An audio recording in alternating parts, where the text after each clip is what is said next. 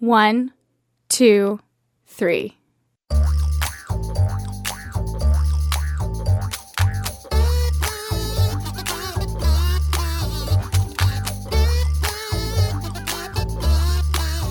Welcome to Three Song Stories, the podcast that gets our guests talking about themselves and their lives like there's no microphone in front of them, thanks to the way music connects us to our memories and somehow seems to open up our hearts. Thanks for listening. I'm Mike Canary. Our guest today is Alyssa Rocca. Alyssa is an opera singer who says she enjoys performing in a variety of styles ranging from Baroque to contemporary and everything in between. She graduated with a Master of Music from Southern Methodist University and a Bachelor of Music in Voice Performance from the University of Miami Frost School of Music. She also recently completed a performer's diploma at Southern Methodist University in Dallas. Alyssa began her musical training at a very early age, singing in choirs for more than 15 years and taking lessons in piano and flute, but it wasn't until she began her work with Opera Naples in the summer of 2009 that she truly discovered her love of opera. Since then, she's been very involved in both Opera Naples main stage and summer performances. She's also worked as a soloist with a variety of symphonies and has produced and performed numerous solo recitals. She's also known for her work in contemporary music and frequently works with composers including Joseph Thalken, Dan Welcher, Michael Dougherty, and primarily with composer Jason Mulligan. She premiered his first vocal work in 2012, and the two have continued to collaborate on countless projects, including a premiere as part of the New American Voices series. She has premiered over 16 pieces, including a full-length concert drama and set of songs of her own texts. She came across our radar because her mom, Maria Rocca, was a guest on this show last year and is a friend of mine. So now that she's here, let's get on to her song stories. Hey there, Alyssa. Hello. I hope I effectively whittled down your bio. Yeah. Musicians and performers long. like you, they have all these names I can't pronounce and all these things, so I hope I got it. I think you said them all right. Okay. Yeah. Okay, podcast. You said you're making a podcast. Yeah. So actually, the composer who is at the end of that list, Jason Mulligan, we're going to talk about him probably a lot today because he's been my best friend for 8, 9, I don't know, a lot of years. And we now have concert tours together. He's written me over like 2 hours of music. It's kind of ridiculous. Yeah, he's great. So what's the podcast? He is my podcast partner, which is on hiatus, but hopefully we're coming back soon, called Super Music Nerd Friendcast. I like that. It's really Rolls right silly off the and tongue. nerdy. Yeah. And for a while we were just talking about sort of the crossover between classical music and nerdy stuff. We talked about RuPaul's Drag Race, which is kind of whatever. It was very silly and fun. He's getting a PhD at Duke right now, so he's in the middle of studying for his qualifying exams. Right, so he we're on doesn't have hiatus. podcast time. Yeah. Okay, well that's a good excuse. Okay, Yeah. And you also mentioned before we got started that you do cosplay. I do. Like what? So I wish I had more time to do it now, but it's expensive and time consuming. But I do. My go-to is sort of Alice in Wonderland. There's the main character from a friend of mine's video game. Actually, I do a lot of promotional material with him, so I cosplay this character. What's the video game called? It's called Space Revolver. Okay. It should be coming out, hopefully, fingers crossed, in the next 2 months. So Google it. Keep your eyes out. Okay. Yeah. Are you in town for family reasons only, performance reasons also? Mostly this time for family. I sing at Cypress Cove's church for Christmas Eve every year and have now every year for 9 years, Oh, wow. 10 years, a lot of years. So they're like, we can't have Christmas Eve without you. You have to come back. We'll die if you don't come back. And then I get worried because it's a retirement community, so they might mean that.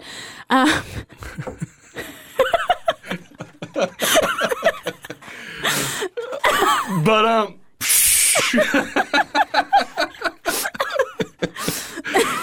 Richard. Hey, yeah, sorry, I'm catching up here, but I'm reading a blurb and it says Space Revolver is a game deeply inspired by Cowboy Bebop and Mega Man X. Yeah. All things we love. So, like, someone made a game for me? Yeah, So it's going to be awesome. Tell everyone to buy it. Tell your friend thanks. 'cause I will. That's the game I want.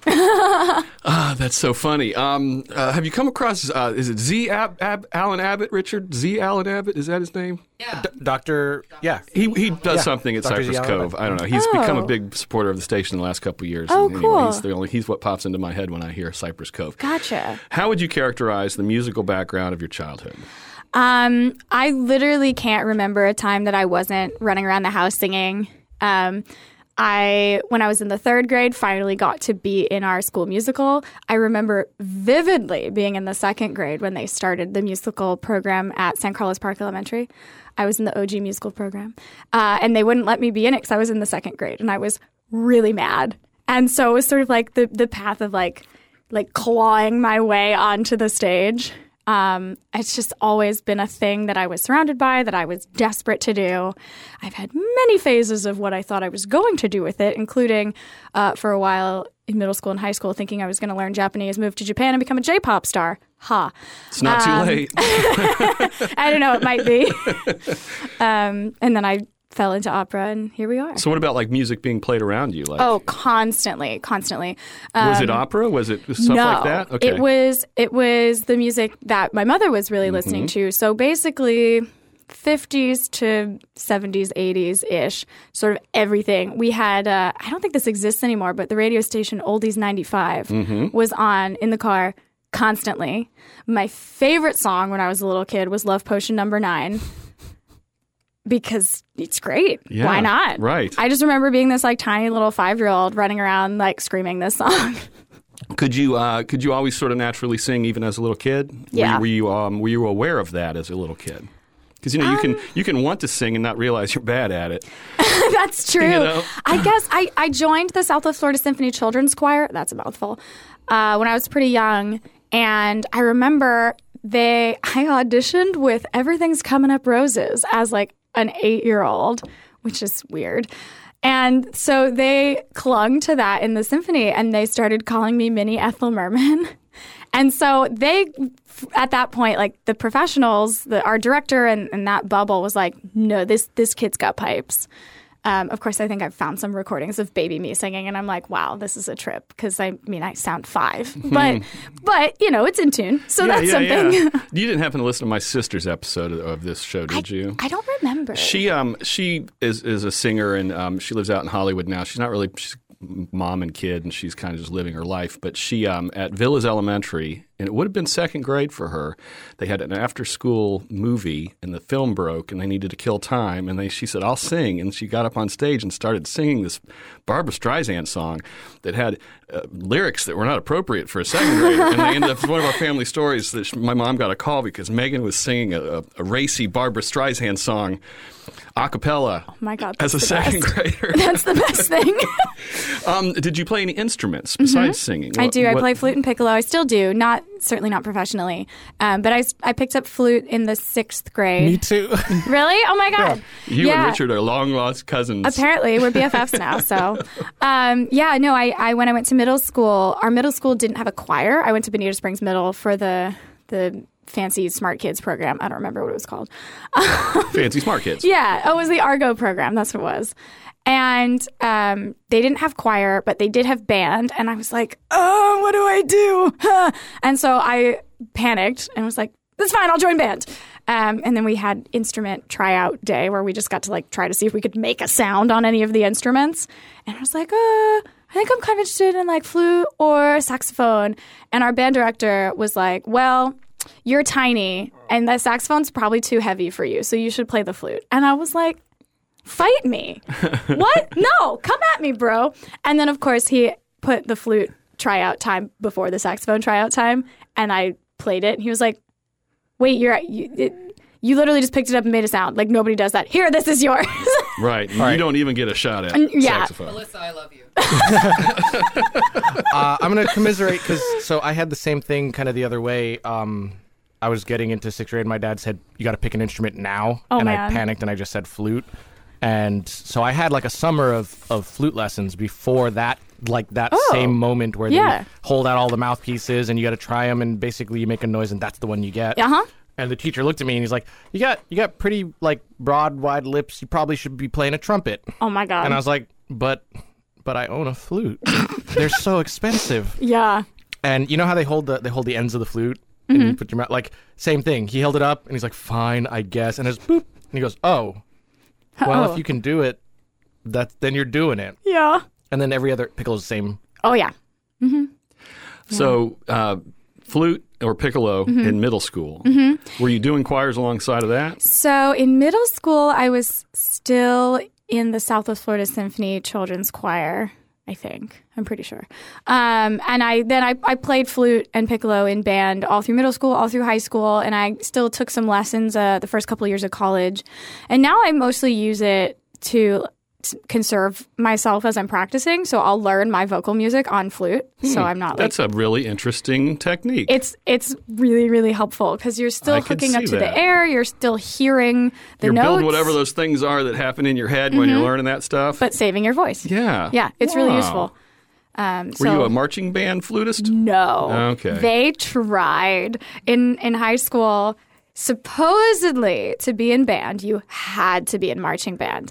But I was a vocal major, so I went to Cypress Lake High School, and a band minor, and I was the only piccolo player, so they needed me, and they couldn't kick me out. Huh.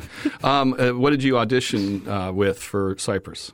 I auditioned for voice. But what was your... what did I sing? What did you sing? Yeah. Oh, my God. I think I sang Simple and Clean by Utada Hikaru, which is the theme song for the original Kingdom Hearts game. Because, hi, I'm a nerd. Okay. Does that resonate with you too, Richard? It does. Yeah.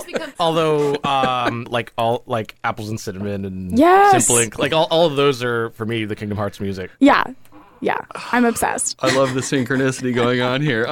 Did you get any pushback in terms of pursuing music full time, like from your mom? I mean, no. Because like when I tell people that my daughter's going to Cypress and she's going to try to go to theater for college, they're like, well, don't you want her to do something that's stable, that she can get a career? And I'm like, I don't know. It took me 16 years to graduate college. What am I going to tell a kid to do? Yeah. You know? No, I've been very blessed that my mother, I mean, she, as I'm sure she discussed on her episode, was in theater for a really long time, owned a dance company, did arts management, all that jazz. So she's been in the world. And she's always been someone who's like, if this is the thing that makes you happy, if this is the thing that you know you are supposed to do, great, do it. Right. And particularly right now, understand how much it sucks to figure out how to make a living doing it. Right, yeah. But so help me God, I'm going to do it or die. There's no option. Yeah. All right, let's get to your first song. All right. What is it? Why is it? How do you want to handle the story? So I think we're starting with the Jabberwocky. It's all of my stories are kind of these prolonged, multi-year sagas. So I think I'll tell you a little bit, and then we'll listen to it, and then we'll do more. Sounds great. So the Jabberwocky aria is a piece by a name you've heard multiple times now, Jason Mulligan, who's my best friend. He wrote this piece for me his senior year of college, my junior year. We collaborated only once before, but had sort of started becoming really good friends at that point. And this was also the beginning of my obsession with Alice in Wonderland. And he needed a piece for his senior recital, and he decided he was going to write the first scene of Through the Looking Glass, and he was going to start writing an opera, and I was his muse. And as a 21-year-old budding opera singer, that's the coolest thing to be told ever. So he writes the piece and sends it to me. And I was in New York at the time doing, I don't remember what, probably, I don't know. I don't remember why I was there, but we were in my grandmother's house on Staten Island.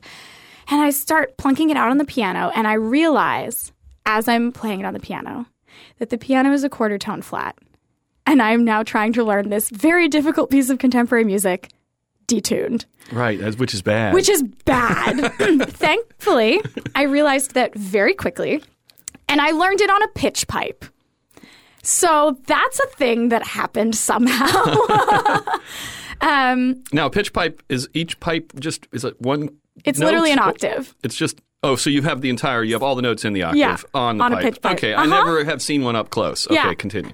Yeah, so that was dumb and crazy. And when you hear the piece, I'm sure you'll be like, how? Right. How?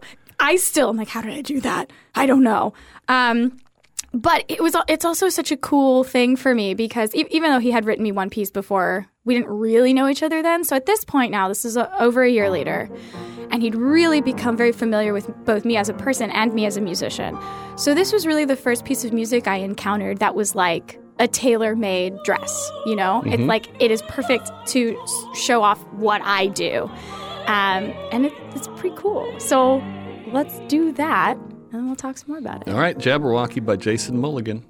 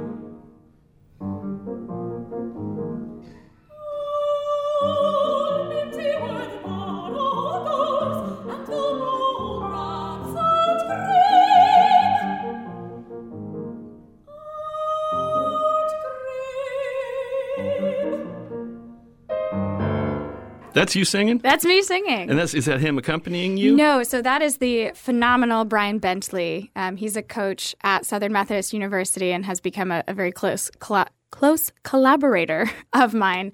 I adore him because he can play nonsense music and loves doing it with me. He's great. Yeah, so that was actually from 2018. So not the premiere because, dear God, that recording will not see the light of day. I did not know how to sing. But just have a bad night or what? I guess that happens. When I was in school at the University of Miami, I was not taught the best vocal technique, and at that point had developed prenodes. So I was sort of singing on damaged vocal cords at the time. What's prenode? What? Have you heard of nodes? Vocal nodes? Yeah. So I was like, no, Adele had polyps or something. I don't know. A lot of times singers who are singing poorly there are these hard calluses on your vocal folds. Thankfully, I was just at the prenode stage, so they were just soft calluses, so I could go on rest and it would heal. But if I had continued singing the way I was singing, now I wouldn't have a voice. Like Steve Perry. Sure. Oh, no. I don't know. The examples that I know for sure are, like Natalie Dessay, who's phenomenal, but had nodes twice and has since had to retire. Okay. So I, went on the path of recovery, went to Southern Methodist University, was rehabilitated, so now I can sing like that and not destroy my voice. Understood. Cheers. Okay, yeah. Yeah, so that was from my last concert as a student, which is crazy. But I premiered it in 2012, 2013, something like that. And every chance I get to put it on something, I will, because I just adore it and I want everyone to hear it. And, it's fun for me because it's for me. Is that the first song of a whole thing? So it was part of the first scene. And he wrote the first scene and the last scene. And now it's sort of like morphing into maybe not an opera, but a set. He's just sort of leaving it as the set of scenes right now, but we're discussing maybe future things, making like a one-woman show out of it instead of a big full like multi-person. Yeah, we'll see. When was the last time you performed it? That was it, 2018. Oh, that was the most recent time. Yeah. Do you sing around the house and stuff? Oh, do you sing time. That around the house? Oh, yeah. Or do you sing like what's, your favorite pop songs from the day or whatever? It depends on the day. Sometimes I'm wandering around singing like Berg's Lulu, which is really weird. Sometimes singing that. Sometimes I'm wandering around screaming like Sia. Who knows? Yeah. So where does music fit into your life in terms of listening to it? Like not studying for a show or production, but just consuming music? These days, I don't listen to as much as I would like to. I have my sort of go-to couple of artists, and if I'm in the music mood while I'm driving, I'll put that on and like scream in the car. Who are they right now? Well, one of them, actually, we're going to talk about one of his songs, Merrick Smith. He's got an EP and an LP now that I will listen to on repeat until I will never get sick of them. Okay, well, we'll get to that in a little bit. Yeah, I'll throw on some Utada Hikaru sometimes, or I'll throw on like a Broadway show.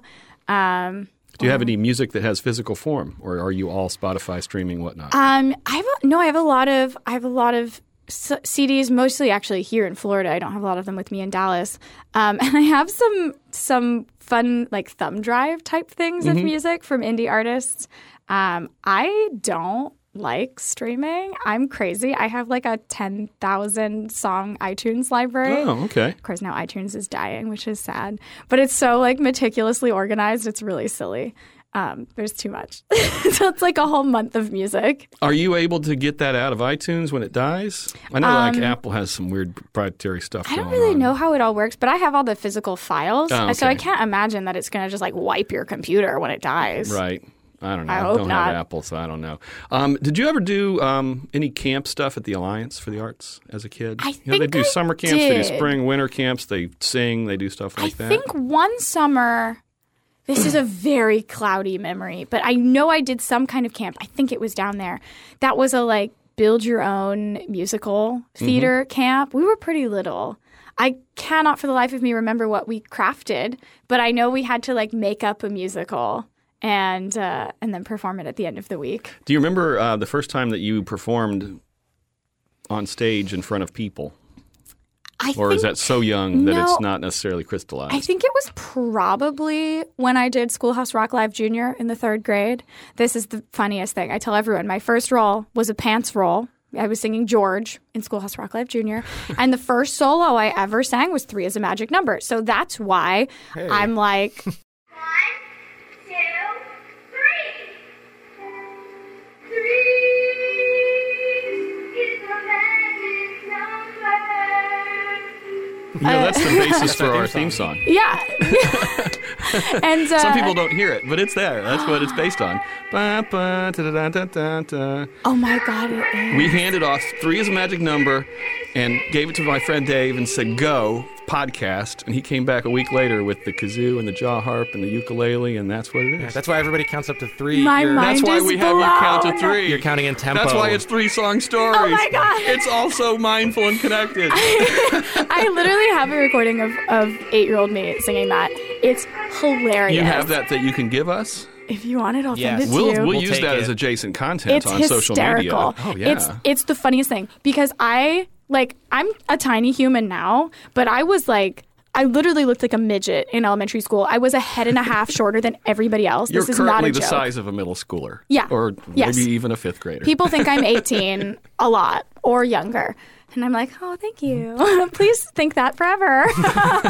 But yeah, we had when Bob Doro passed away, the guy who wrote that song. Yeah. We did an opener, or it was an opener. It was cold the opener. Opener. Yeah. Instead of our regular theme song, we played his version for that week because it was just such a kind and we did our first live show at the Sanibel Island Writers Conference. That was our parting tune that we played, and the whole audience got to hear it. So yes, that's part of our ethos. I love it. Yeah, I love that song. I love all of Schoolhouse Rock. That's very still ingrained in me as like young music stuff. But it's really funny to see teeny tiny little baby me like jamming out like nobody's business in this show. And you've got all the other elementary school kids around me who are like, we're awkward and on a stage. Oh my God. And I'm like, I can't dance, but I'm going to do it all out anyways. Let's go. So I wanted to ask that. I'm glad you mentioned that because I wanted to ask something from way back in the beginning. Yeah. You said that you were kind of a stage kid born. Totally. And you were kind of put out by the fact that you had to wait till 3rd grade. Oh, I was so mad. So what was the play in 2nd grade that you didn't get to be in? And then what was the first play in 3rd grade that you were in? Brace yourself. This is the best, like, silly elementary school petty story ever. So they did Annie, and I wanted to be Annie, but I was too young, according to them, which is total BS. But I will never forget the name of the girl who was Annie. She was a year older than me. Her name was Sable Hicks. Like, what a good... like my rival name, right? Yeah. It'll be in the biopic. Yeah, I mean, I have no idea what she's doing now. You haven't looked her up? I think I tried and I couldn't find her. I don't think she's on social media, unless I'm wrong. But I just remember at that moment, I was like, she's my rival. Little kid drama. Yeah. And so I was really mad. And then 3rd grade rolls around. We're doing Schoolhouse Rock Live Junior. And I was like, let's go. I'm going to be Dory. I'm going to be the main character. She's got the most songs. And like, she has the most important song, which is Elbow Room, which is the best song. And I go audition. And who gets cast as Dory? Sable. Yeah. And I get cast as George. And I was like, I'm a boy? Woe is me. But then we get the script with the cuts. And they cut my favorite song of hers. And they cut a whole bunch of stuff. And I was the only one left in the cast with 2 full solo songs. And so I was like, ha! I'm vindicated! I win! And then I was so mad that they cut Elbow Room that I sang it in the talent show the next year. Oh, I hope Sable's listening. Hi, Sable. Did you have any other rivals throughout your schooling? Not really. Not like that. That's the only time I remember. It was a very like petty elementary school. Were you thing. competitive about flute stuff? Like, did you No. first seat, second seat? Not really. I think in middle school I was always first chair, and I remember the girl who was always second chair to me was mad that I was first chair, and I just like didn't care. You were her Sable. Yeah. Yeah. And then as I got to high school, I was like, I love doing this, but I have like crippling stage anxiety playing flute. and none as a singer. It's really weird. And I know a lot of instrumentalists who also do both, but that is like the opposite for them. Like, I can't sing in front of people, but I can play my instrument, no problem. Right. So that was pretty clear to me which one I should do. Because I didn't like practicing flute as much as I liked singing. And I mean, crippling performance anxiety. Like, my fingers just don't work. So, yeah, it's weird. Did you have a peak musical that you performed in at Cypress during your time there? I never performed in a musical at Cypress. So you were just doing voice. You were not doing theater at all. I auditioned for them. Huh. No, you know, it's funny. I always assumed that it was mostly because I couldn't dance to save my life. But then I think my senior year, they were like, yeah, we liked your dancing, but we didn't like your singing. It's like, what? Well, there's a difference, I think, between musical theater singing and voice singing, opera singing. Yeah, and you know, I got really lucky this summer between my junior and senior year of high school, and I got cast as the lead in Pirates of Penzance with Opera Naples for their summer stuff. And sort of in the process of doing that show, I was like, it's this is the thing. And it was a combination of like, oh, my voice feels like at home in this style, but also the people that I was surrounded by, the whole atmosphere of all of it, the whole process was like, this is what is so joyful about performing to me. Finally, I'm in an environment where every single person is here because they want to be here, not because it's a school thing or because their parents said you have to do this or whatever. Everybody wanted to be there as much as I did. And our director was wonderful, and our music director was wonderful. And I was one of the older people in the room at 17. And our major general was 9. And he is the most brilliant 9-year-old. I mean, now he's like, 19. But, I mean, truly the most brilliant kid I'd ever met. It was like flabbergasted at how great this kid was. So a 9-year-old was able to pull off... Yeah. Major General song. I was going to ask, can you do that song? I know it, yeah. I mean, at least the whole first verse, I know it. Go. I am the very model of a modern major general. I have information, vegetable, animal, and mineral. I know the kings of Lincoln, and I quote the fights historical from Marathon to Waterloo in order categorical. I'm very well acquainted with matters mathematical. I understand the equations both the simple and quadratical. Without binomial theorem, I am teeming with a lot of news. With many trivial facts about the square of the hypotenuse. And then it goes on and on and on. I'm a total GNS nerd. Hi. Have you, and the answer is probably no, because it didn't really get that popular, but there's a movie that came out in the early 80s. Topsy-Turvy? No. Pirate movie. Oh, pirate movie? It's called The Pirate Movie, and it's this slapstick weirdo comedy that you will love if you can find it, that starred Christy McNichol, who was my first crush as a kid. And it's all based on Pirates of Penzance. And it's got this big crazy number at the end, and it's like super silly 80s movie. I need this. Yeah, so. Can you find anything from it, Richard? I've got like the Wikipedia. I'm going to look to see if some of the, like a video from it. I mean, definitely.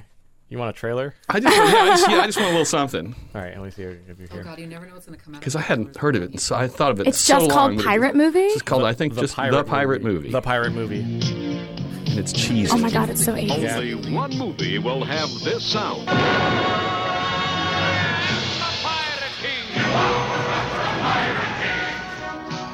And only one movie will have Christy McNichol and Christopher Atkins. Oh, Christopher Atkins. Oh my God.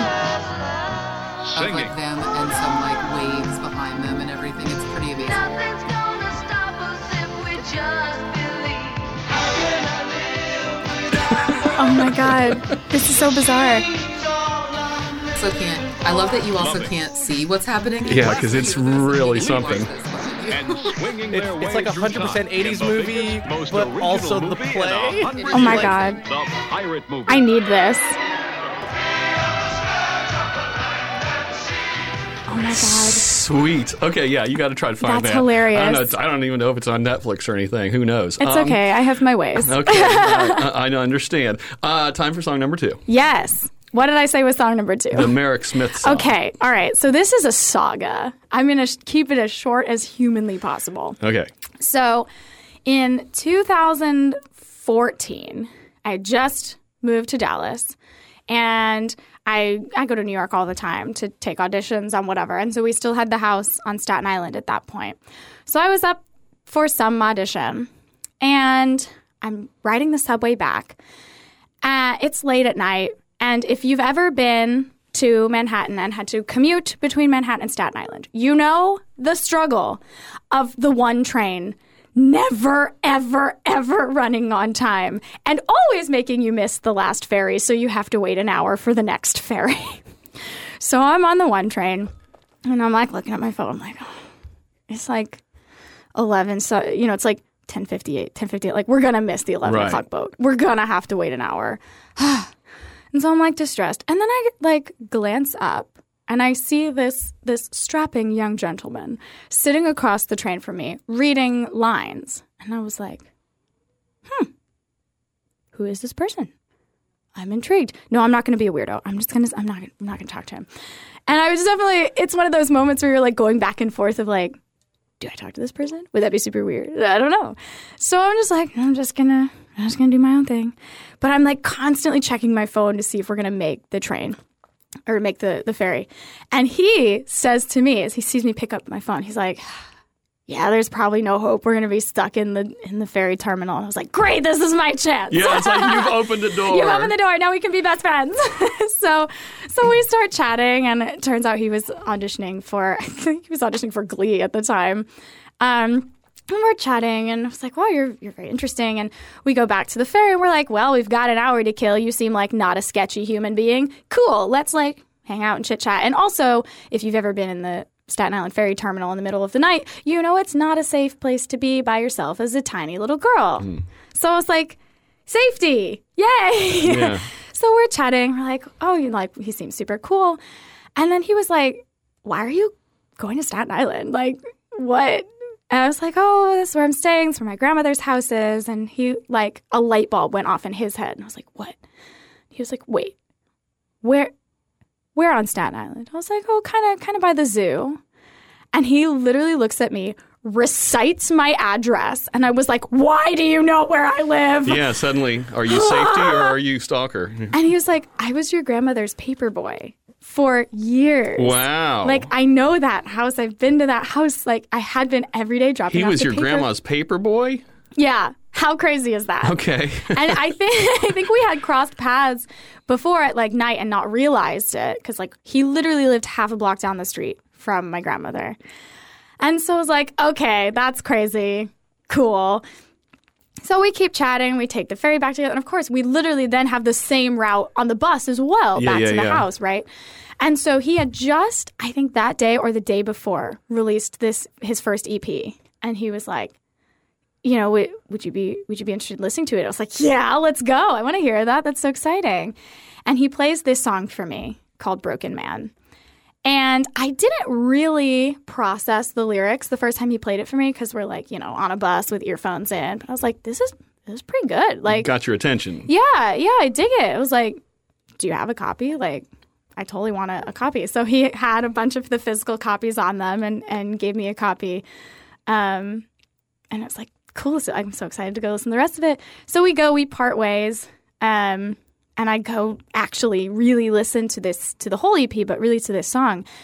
And as I'm listening to it, I'm like getting more and more freaked out, because it basically sounds like the story of my father. Mm-hmm. And I was like, how does this person know my life story and like doesn't know me? Mm-hmm. And so I became like really, really obsessed with and infatuated with this song. And then some months later, we came across each other again in the city. And I was like, I hope this isn't really weird, but like, I have to ask you, what is this song about? And he told me that his father was a first responder in 9/11 and it destroyed him. And so this is about his father. But the stories are so parallel. It's really incredible. Yeah, so why don't we listen to it, and then I'll finish out the other fun half of the saga. Absolutely. Broken Man by Merrick Smith, that's how you say it. Yeah. From the Entropy EP, released in 2014.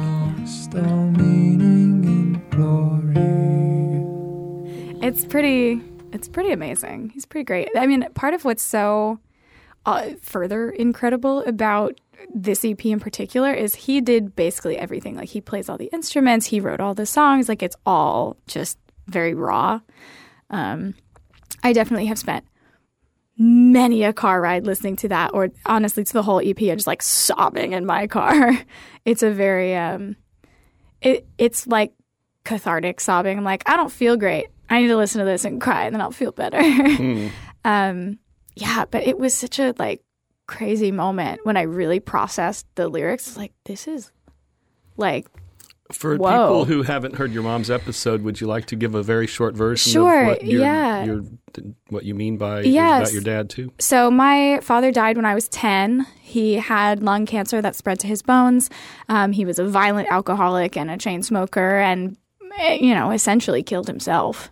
And so just all of that was like, I mean, literally he talks about like being 11. He talks about how he's got these drinking problems and these smoking problems. I was like, this is literally about my father.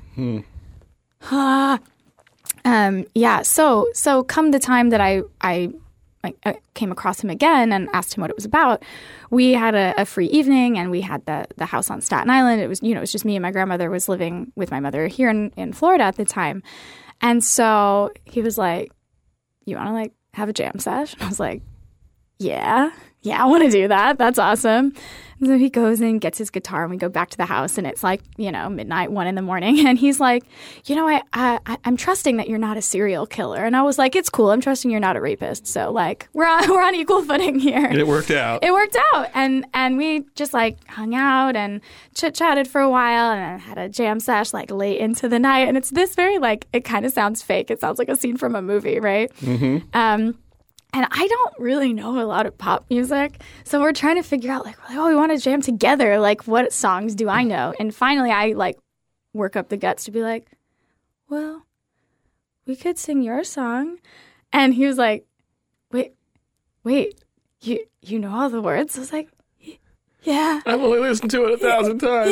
Yeah. And it was so sweet. 'Cause he was like, no one's ever learned all the words to one of my songs before. Like, that's so cool. Wow. And I was like, oh, thank God. But yeah, so he was like, okay, what key? I was like, your key. That's the key I know it in. So we sang it together at like 2 a.m. It was really cool. And like one of those magical movie moments that I will never forget. No recording of it? No, sadly. I know we did a couple of things. I was like, well, we sound so good together. I should have been recording it. Have you kept up with him? A little bit. He just got off the tour of Dear Evan Hansen. Oh my goodness. Yeah, he's That's like my kind of a big deal now. Wait, is he? Who was he? He was Connor. He wasn't. Okay. Oh. Yeah. My daughter's going to freak out. She has been telling me, I guess the guy that plays Evan Hansen now, he's getting ready to retire, and he's her favorite. Retired from that show. Yeah. So he was on the national tour, so it was probably with a different cast. But he just did his year and now has left the tour. I don't know what he's doing right now. So no romantic?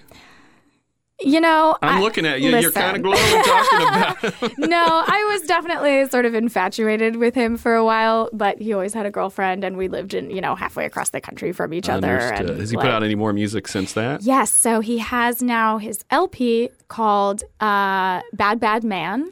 Highly recommend everyone go look it up, go listen to it. And in particular, there's a song on that album called The Lake. And I was like, sobbing. I was so excited that he finally recorded this song, because in that same evening, that jam you got to sesh, hear it just as a jam. he just sang it to me, and I was like, oh my God, I'm being serenaded by this like amazing human being. But the chorus of it is so beautiful and so atypical, and it stuck with me all those years, and I would always like find myself humming it. And so finally, when I was like, I have the whole thing again, I like now I listen to that on repeat too, because it just brings up that memory. Yeah, it's pretty cool. There's a lot of synchronicity in that. Yeah. Like today, too. It's all It's happening. all synchronicity. Music makes synchronicity happen. Do you are you into Broadway musicals? Oh, totally. Okay. I'm a total Broadway and if you nerd. get to go to New York quite a bit, then you've probably seen a bunch. I have, yeah. I haven't seen Got a lot current of favorite? Oh my God, Next to Normal is always my favorite, Right. which you talked about with my mom. That's another one that if I'm like having a time and I just need to cry, I'll just put that whole album on and like sing and like sob and like sing through my sobbing, and yeah, that is What's the one you've seen most recently? We just saw Book of Mormon here a couple days ago. My It's daughter got to see it for the hilarious. first time, yeah. Yeah, I'd never seen it before. It's a great I texted time. her, what'd you think? She said, it's so good. Yeah. So inappropriate. Oh, yeah, we were cracking up. It's so funny because everyone kept being like, to my mother, it's very offensive. And she was like, have you met me? Nothing offends me. Like, Oh, yeah. she and I would my see daughter's 14. I Yeah. sent her with some friends. What the Yeah, heck? I She's a know. theater kid, right? Yeah, exactly. What about concerts? Not choir, not orchestral, not vocal stuff, but like rock and roll, folk I've been stuff. to like 2. Okay. I mean, well, I've been to a couple. They're like weird contexts. The most recent concert I went to was Hank Green and the Perfect Strangers. Okay. Which probably no one has ever heard of, but if you have, hi, we're best friends. Is one of them Balky? No, you're not going to get that joke either. I got Sorry. that joke. Oh, by the way, when I said Steve Perry before, you have no idea who that is, I right? know the That's name the lead kind singer of of rings a bell. Journey who had to Oh, retire because yeah. he blew out his somethings. Yeah. So it could have been that. It could have been. I'm not 100% sure. He definitely did something bad. Yeah. Yeah. Okay, which TV theme song do you have committed to memory that you'd like to sing for and with us? Oh my God, there's so many. Tara's getting into position. There's so many. Oh no. No, I have to think. I know so many, but then of course you're like, give us one, and I'm like, oh, No, take your time. I don't Take your time. know. When you let it breathe, this can be one of those places where the show breathes. Right? Stress. God, this is so awful. Like the first thing that's coming to head is the My Little Pony theme song. Hey, I don't think anybody's brought The that yet. new one, the current show. Friendship is magic. Friendship is Magic. Yeah. I'm a big fan. We watch it with my daughter all the time. Hold on. You're going to Okay. sing that. I'm going to just hum along. I'll just try to be like the left hand of an accordion. Too late. Oh my God. Of course, now I'm like, do I actually remember all the words? So fluffy. It's really weird stuff. I'm going to try this one. Hang tight. Oh God, No, yeah. this is- Yeah. Oh no. Oh, no, this is the Wait, old one. It's long. What is this? I mean, this is the right one. It's just longer. They changed it. Wow. Yeah, that's not the one you're... It's like dance No, party this is song. the one I'm thinking of. But the beginning used to just be like My Little Pony. Yeah. I was like, where's the ah? I'm ready for the ah. Here, try it. I think the short version. Yeah. That's an ad. Stand by. Get out of here, ads. We don't want you. We're an ad-free zone. Thank you very much. My Little Pony. Ah, My Little Pony. I wonder what friendship could be. Get in there, Richard. This magic with me. Big adventure, tons of fun, a beautiful, full and strong. Sharing kindness, it's an easy feat, and magic makes it all complete. Yeah, My Little Pony. Oh, my very Be best friends. Oh, well done. I also like I do some voiceover stuff on the side. I would like to do I more can of see it. that, yeah. But I particularly clung to a lot of the characters in that show because, like, Fluttershy and Pinkie Pie. Wow, I'm showing that I know too much about the show. I have really distinct voices that I'm like a little bit too good at. Oh, right. And first of all, do one of them. Yeah. Oh God, what's Pinkie Pie's got this monologue in her little song in the first episode where she's like, oh my god! Wait, I gotta like look up her monologue because it's like amazing. It's gonna come back to me because she does this thing. There's this song.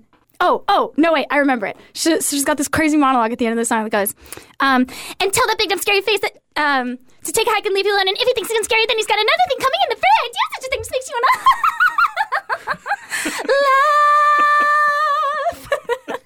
It's really dumb. That's really good.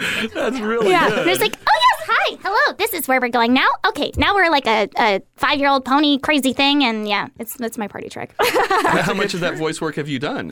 Less Seems than I would like. Yeah, seems like that's something you probably could do. If anyone wants to hire me, please call me. Well, and the fact that, Tara Strong Oh, I love her.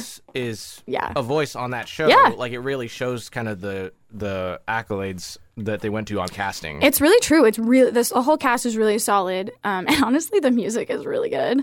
There's this really silly whole big saga where there's a princess named Cadence, and she gets kidnapped, and this bad pony comes and like takes body her place. snatches her.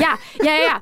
And in the song where they're like going back and forth, if you see real cadence and fake cadence, it ends on a deceptive cadence, and I was like, music nerd. It's a good music joke. Yeah. I was freaking out. Right there. Okay. Which way do you fall when it comes to karaoke? Because professional musicians singers I've learned are either like, yeah, or I'm going to go in there and I'm going to rule it. So here's my dilemma with karaoke. I love karaoke.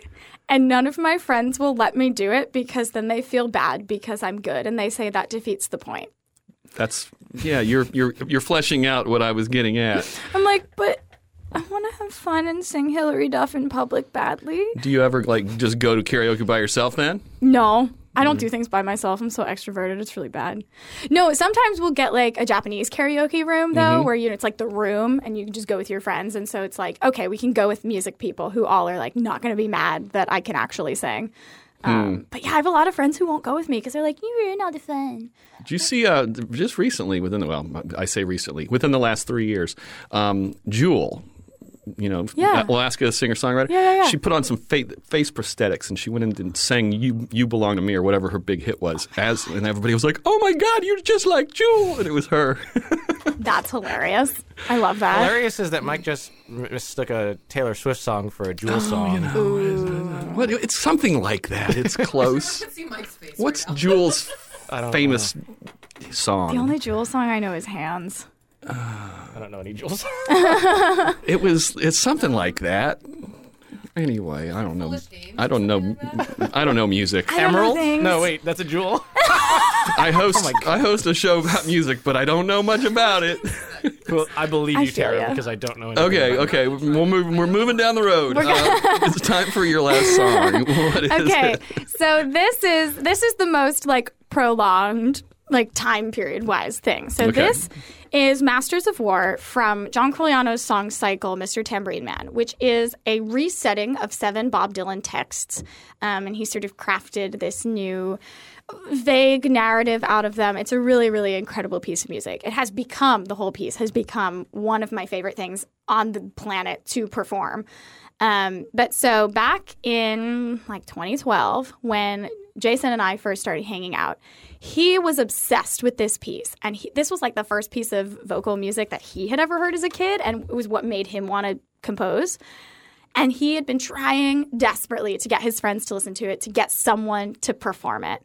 And he, out of context, played this movement for me. This is the middle movement. It's sort of the climax. So I'm going to do to all of you what he did to me. It was like, out of context, crazy, let's go.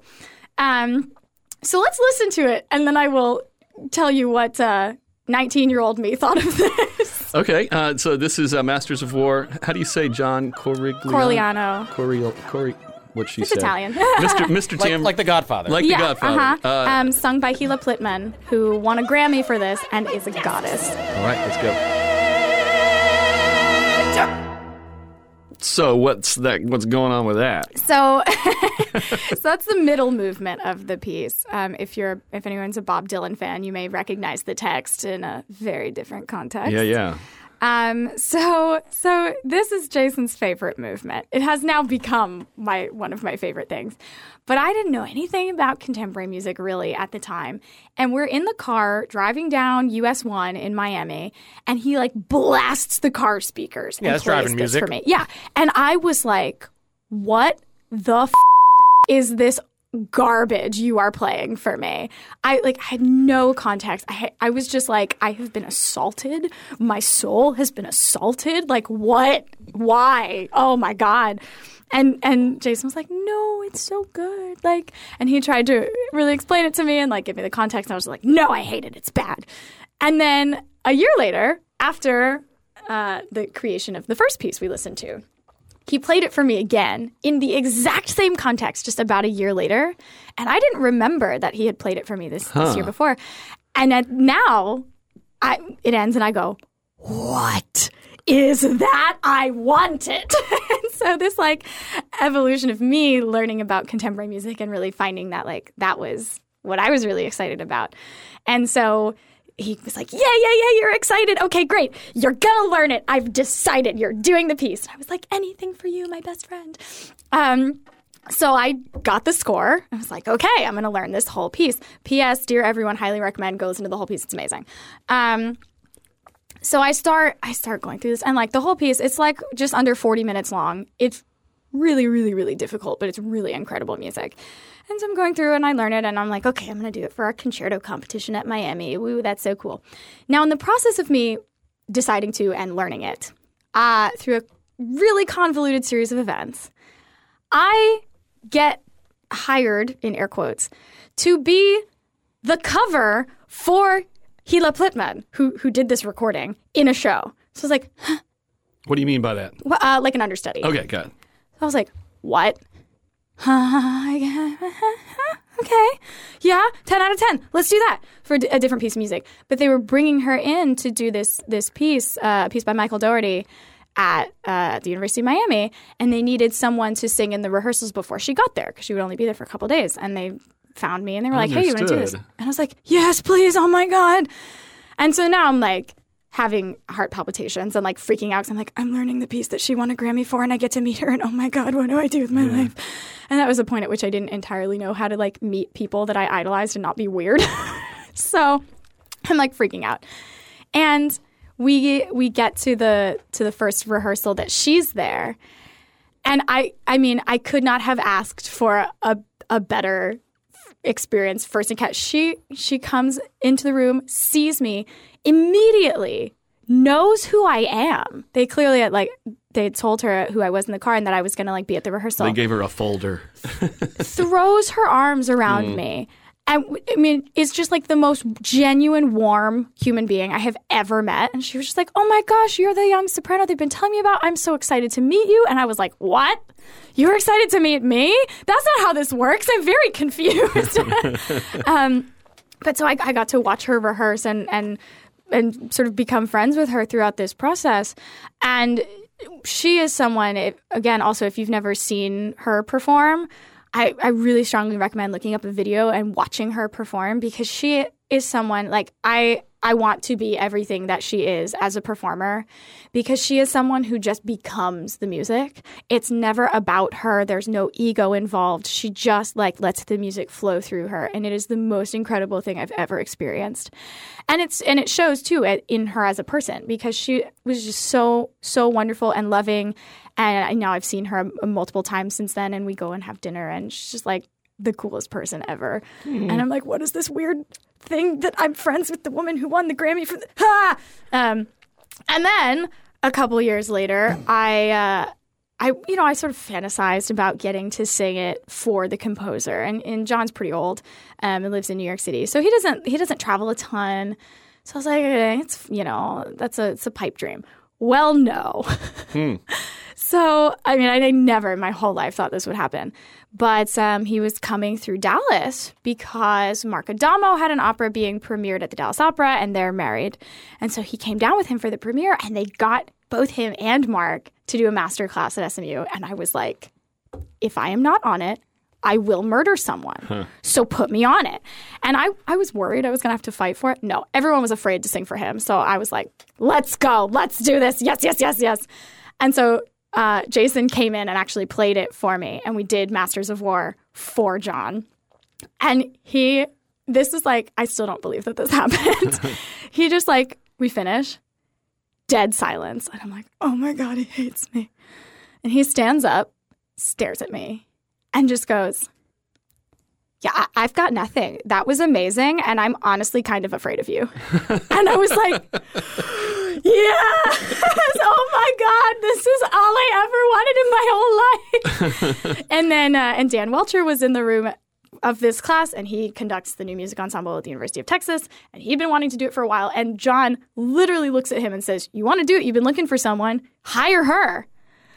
And so here we are. I have the composer telling someone to hire me to do it. What?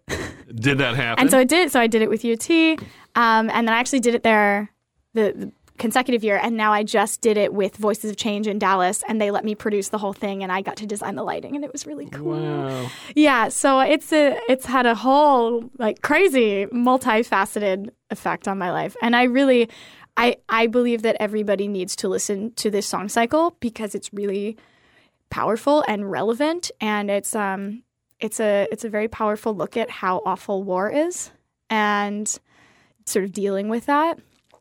And also it's Bob Dylan, but also not. It's really fun. Right. Yeah. So I'm just like, I want to do it everywhere. I want to sing it for everyone. Like, go listen to it. I love how in your world, contemporary means something else than in all the other yeah, I musical mean, worlds. this piece was written in 2000. Well, exactly. It's contemporary opera. Right, It's not they're alive. necessarily contemporary It's not music. pop. And yeah, exactly. But it is very, like, kind of stylistically crossover as far as the singing goes. It's certainly not opera, but it's very, I mean, it's classical singing. But a lot of why I personally have a lot of fun singing it is I get to flex all of those muscles, and I get to, one of the movements is clothesline. And if you're familiar with that text, it's just this like rambling little kid basically being like, and then this happened, and then this happened, and then this happened. And it's also in this kid's view. It's like when you hear like a 7 or 8 year old tell a story, and then they have to like do all the voices, and it's like, and then the neighbor came by, and he was like, blah, blah, blah, blah, you know, and that all happens in the song. So I do like subtly different voices in the song, and yeah, it's really fun to go on that journey. So watching you listen to these songs, you kind of dance / play to the music with your hands. Yeah, it's very like quasi-conductory. Do you have to resist doing that when you're on stage? No. No, Because, you can just put that all away. You're in a different place. Well, because when I'm on stage, the thing that I really strive for, is sort of what I said about Gila, is that you shouldn't have any inhibition. That's what it's got to flow through you. But so it's this combination of performance, but also experience. And so I anyways, try to let myself just like do whatever feels correct. I struggled for a long time actually with that because there's this really awful stigma in music school, really. Unfortunately, we teach this to a lot of young singers, and I want to fix it, but that's kind of not possible because it's so widespread. But in like art song, in like classical concert music, we try to teach people that it's just, you just have to stand there and sing pretty. And that is like so counter to everything that I believe in and everything that like is me as a musician. And I remember being told as a freshman, like, no, I made like one gesture in a song and they were like, it's too much. Just stand there. Like, just don't move. And I have literally had people say to me, like, just stand there and like be the pretty girl in the dress. And I remember when that was said to me, I was really angry. So I was like, I'm not the pretty girl in the dress. That is exactly what I am rebelling against in this industry, because that's why people don't like it, because there's this wall and it's like you're trained to be a machine and to sound like perfect and whatever. And like, I hate that. That like, this is why people think opera is dying, because so many people try to do that. And I'm like, no, the emotion, the imperfection, all of that, like that's what makes a performance intriguing in any genre. Why are we trying to not do that here? And so I sort of realized, honestly, kind of recently, that voice was still in the back of my head, particularly with German Lieder. So I was doing some Schubert, and I was really, really struggling with it. I was like, well, I don't understand why this is so difficult for me. And then it sort of dawned on me that I had this subconscious voice saying, just stand there and be still. And it was stifling my voice because my whole body was rigid. And so I just like, I couldn't make music. And so once I sort of got rid of that, I was like, oh, this is how this works, right? Yeah, but so I very much, and also now that I'm not in school anymore, I'm like, I can do what I want. Yeah. I do exactly that. I'm just like, I do what I want. I do what I feel is the correct thing. But you don't dance with your hands. No, but I mean, it depends on the piece. I guess so, yeah. If that's what seems right, then that's what's going to happen. I did a piece this summer on this concert tour that Jason and I did, that Jason wrote, about a dog. And it was basically like the dog from Up. So the entire text is, hi there, hi, be my best friend, my very best friend, squirrel. And so it's this very like crazy cartoon, and you're just like, hi, be my friend, squirrel.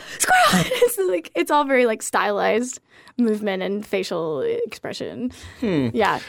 If you could start a band of any kind and be a member of it without having to learn whatever it is you want to do, what would that be comprised of? Well, I kind of have one. Oh. Yeah. So Jason, the composer, pianist, friend, human, is my pianist. And we have a clarinetist named Brian Tracy, and we are the Sterling Trio. And we're actually doing our first concert tour this summer. Shameless self-promotion will be in Fort Myers, June 7th, I believe at 2 p.m. at Cypress Cove. We're working that all out right now. But yeah, we're doing all the tour original thing. stuff, doing any covery stuff. So it's all in the classical tradition, but a lot of it we've commissioned a new piece from an up and coming composer. Jason wrote a piece for it. We're highlighting this big piece by Dominic Argento, and we've got a couple of other things. So it's mostly contemporary. You're not starting a rock and roll band. We're not starting a rock and roll band, no. But some of the stuff that we're doing on it is not what I think you would expect of classical music. We very much strive to do exactly what I've been talking about, is something different, something that's going to grab the audience and say like, no, this is an accessible art form. This is something that is relevant to people right now, and that it's not only is it relevant to people, but is for you. It's like sometimes you go to a rock and roll concert or to I don't know, whatever, and that you're like, this is music for me. Like, I love this. This resonates with me. And like, this can do that too. It's a different thing. And so we very much strive for that vibe with our stuff. When you hear the song "I Will" by the Beatles, do you always think of your mom? Mm-hmm. Yeah. I mean, honestly, I hear anything by the Beatles, and I'm like, yeah. What would your 14-year-old self going into freshman year at Cypress Lake High School think of who you are now and what you're doing? At that point, I really still wanted to be a J-pop star. So probably I'd be like, what the hell is this opera thing? What? I mean, I guess you're singing, so like that's cool. Okay. Are there any songs that you'll avoid listening to because of the memory that it revives? No. I avoid like most country and rap because I just don't like it. But right. No, there's not really anything that I'm like, turn it off, I hate it. No, I take it back. The chicken dance. I hate the chicken dance. Yes. Okay, yeah. I hate that. I don't know why. There is something about like the instrumentation of it. And I think also just like the context of like elementary school dance and like, burn it. I hate it. But, okay, is it just because it's polka? You hate polka? No, I dig polka. Polka's fun. There's just something about that song that just like really rubs me the wrong way. Okay, we're basically out of time. Can you recommend 3 people who you'll share this with who you also think should be on it? Okay. Well, I think you should get Jason I figured he was on the list. I think he's got a lot of fun stuff he could add to this. I have a very dear friend named Kendra Dozier, who is actually living with us right now. She has been my best friend since like middle school. And I think it'd be really fun to get her in here. She is here in town. Yeah. And then my current boyfriend, Maddox Finkel. Maddox Finkel. It's quite a name, I know. Wow, that's great. That sounds like a movie, like a made-up name. Well, he's a filmmaker, so. No, but that's his real name. He does film and visual art, but he is like the biggest music nerd I have ever met. His dad's a jazz pianist, so he's sort of grown up around it. But he's the one he's always sending me new stuff. He's like, have you heard this? Have you heard this? Like constantly there is music playing. So I think that would be really fun. Okay, well, yeah, can link, do I'll all the stuff to connect us and I totally will. Draw attention to this for them. I totally will. If you could sing any one piece in front of, I don't know, everyone? Everyone? Like in the whole world? Yeah. Tambourine Man. Yeah. Like the original? No, like that whole song cycle. Right. Like the whole song cycle. I want to sing that for every living being ever. Like I feel so strongly about it. Well, all right. Yeah. We're done. Do you have any final thoughts? We did it. We did the thing. Yeah. I don't know. This was fun. Thanks for having me. Thanks for doing it. Yeah. We make this show in the WGCU studios in Fort Myers, Florida. Richard Chinqui is co-creator and producer. Tara Callaghan is online content producer and sometimes host. Richard hosts sometimes too. Chris Duffus is executive producer. Our theme song was created by Dave Cowan and Stick Martin at Monkey House Studio in St. Pete. For this week's parting tune, we're going back to episode 62 of this podcast with Alyssa's mom, Maria. So this song has a long history that starts in 1968 when the White Album first came out, and the song I Will, I was on it. And from the very first time I heard it, I vowed that was going to be the lullaby I would sing to my child if I ever got to be a mother. And in some ways, when I was thinking about doing this program, I realized that I'd like to dedicate it to my daughter because some people, here I am, college professor, department chair, all those big things. The only thing I ever wanted that I knew from the time I was very little was to be a mom. And in high school, I actually dreamed my daughter. And she looks exactly like the girl was in the dream that I had when I was in high school. So, I got involved with my career. I didn't have children, and I finally, found a man I wanted to have a child with, and then was diagnosed with endometriosis and told I probably could never have children. And, in the meantime, every time I heard the song I Will, it was, I'm never going to be able to get to sing this as a lullaby to my child. And then finally, I had a really good doctor who said, no, I think we can do something about this. I did this lengthy treatment to try to heal my body to a point where I could get pregnant, and then got pregnant and miscarried. And again, thought, oh no, maybe I really can't have children. But then a couple of months later, I got pregnant with my daughter, and from the minute I knew I was pregnant with her, I would sing it to my belly to her. And then up until the time that she said, please stop singing me lullabies, Mom, I sang her I Will every night before she went to bed. Keep listening. Next time on 3 Song Stories. The 4, 3, 2, 1? It's actually 1, 2, 3. Refuse to It's just... actually 10. God damn, it's going to be this the whole time. Yeah. So I'm going to record you, though, while that happens. Okay. Yeah. Oh, start from 10? Yeah. Oh. No. I'm going to start the click here, Luke, and then you can do it. Okay, the 4, 3, 2, 1? Oh. No, 1, 2, 3. Oh, sorry. I keep mixing that up. 1, 2, 3. Not yet. 4, 1. I'm confused on what's happening. Mike's going to tell you what you need to do. Okay. Count 1, 2, 3. Sorry. 1, 2, 3. Oh my gosh. Oh my gosh. What? This is all staying in.